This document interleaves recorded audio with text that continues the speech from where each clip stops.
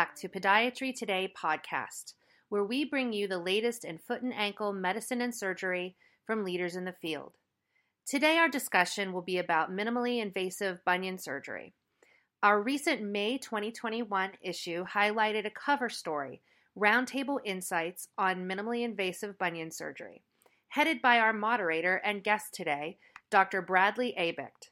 Dr. Abicht is the section chair of the Podiatric Medicine and Surgery Department at Gundersen Health System in La Crosse, Wisconsin. He's a fellow of the American College of Foot and Ankle Surgeons, and he discloses that he is a consultant for Novastep. If you'd like to see the cover story from the May 2021 issue, be sure to go to podiatrytoday.com after listening to the podcast today.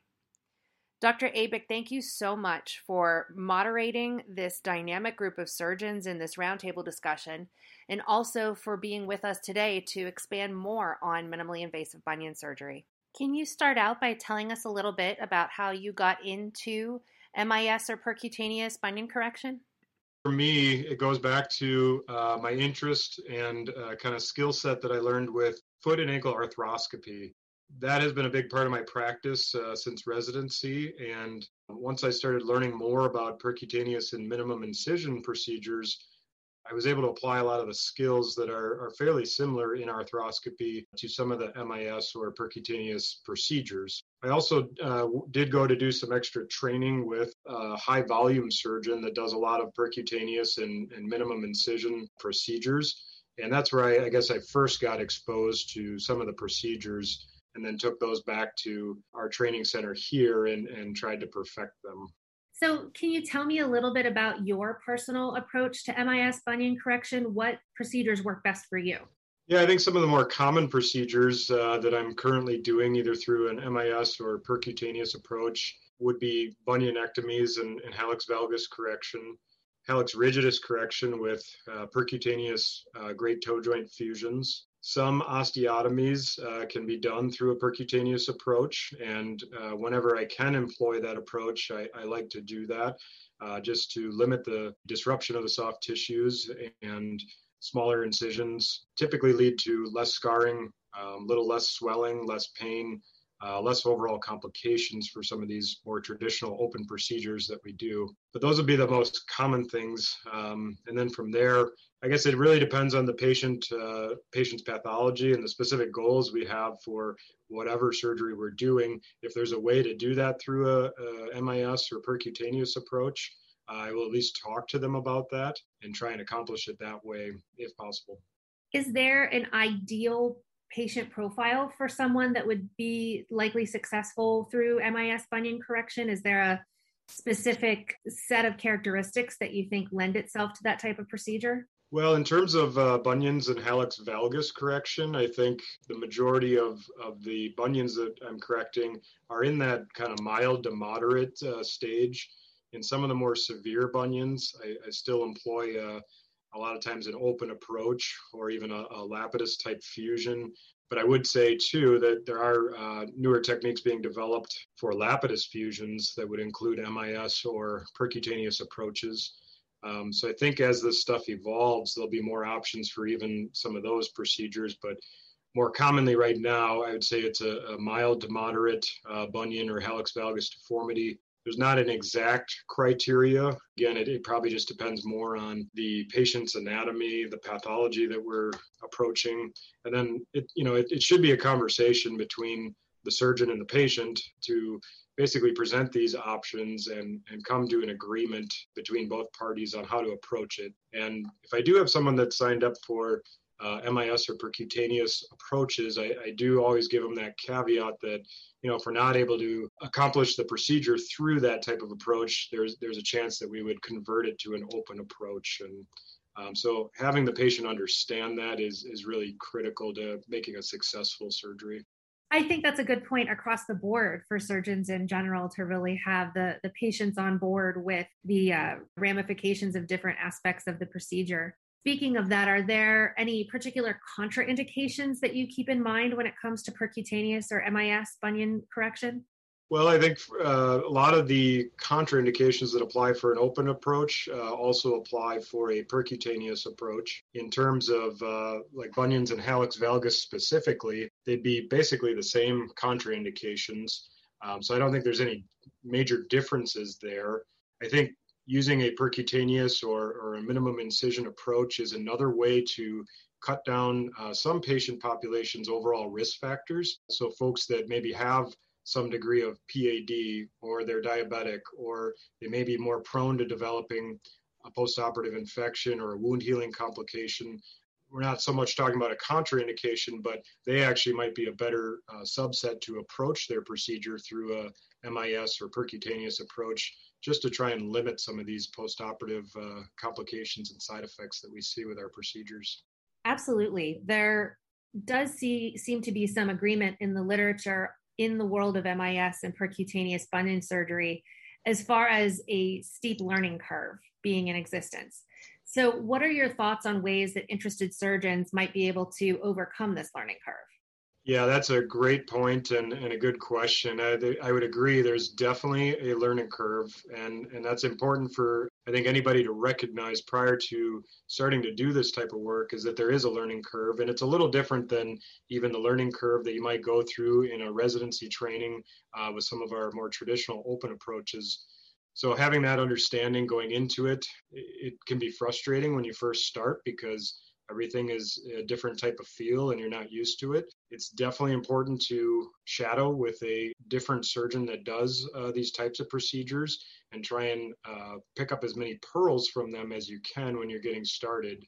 And also to practice these procedures, whether it's on sawbones, cadavers, whatever it may be, just to get that kind of stereokinetic feel of how these procedures go. And even once you have that down, just continuing to practice these techniques, because it does take a number of different procedures to get over that learning curve. And in the meantime, you don't want to be, hurting patients while you're trying to get over that learning curve. So the more you can do on cadavers and simulated, the better.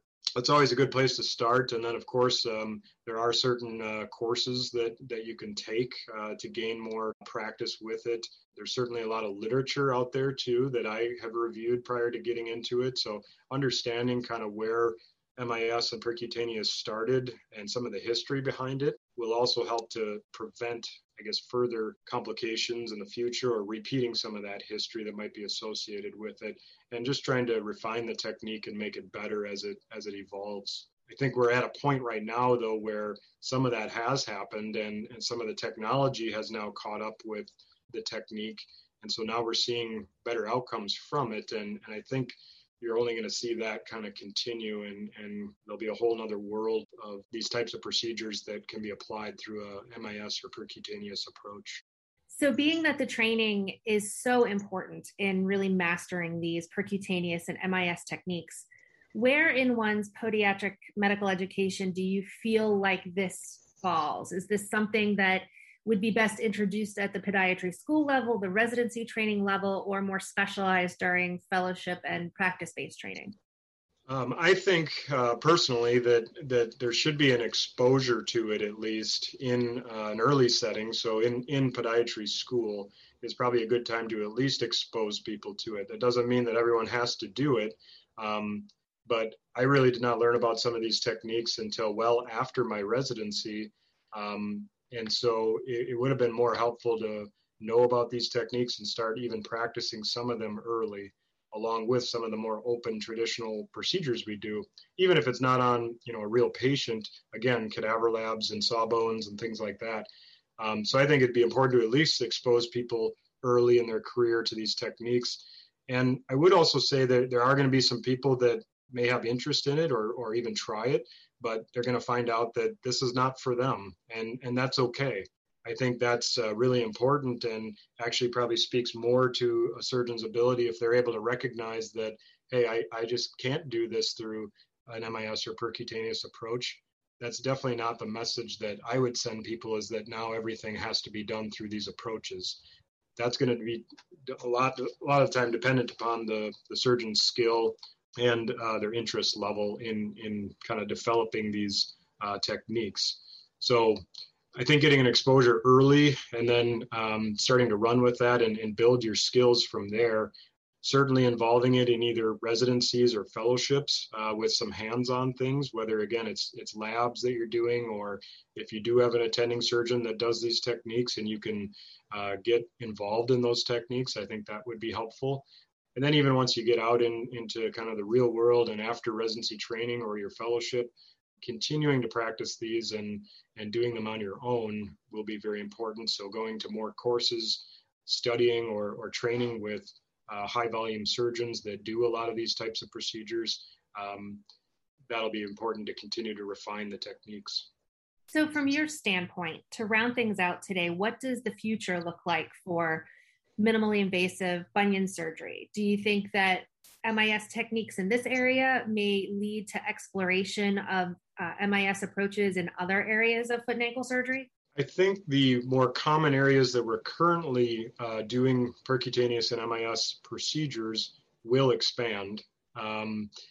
You'll also see likely more industry involvement in trying to develop implants or different operative techniques that would allow us to do some of our more traditional procedures through a either MIS or percutaneous approach.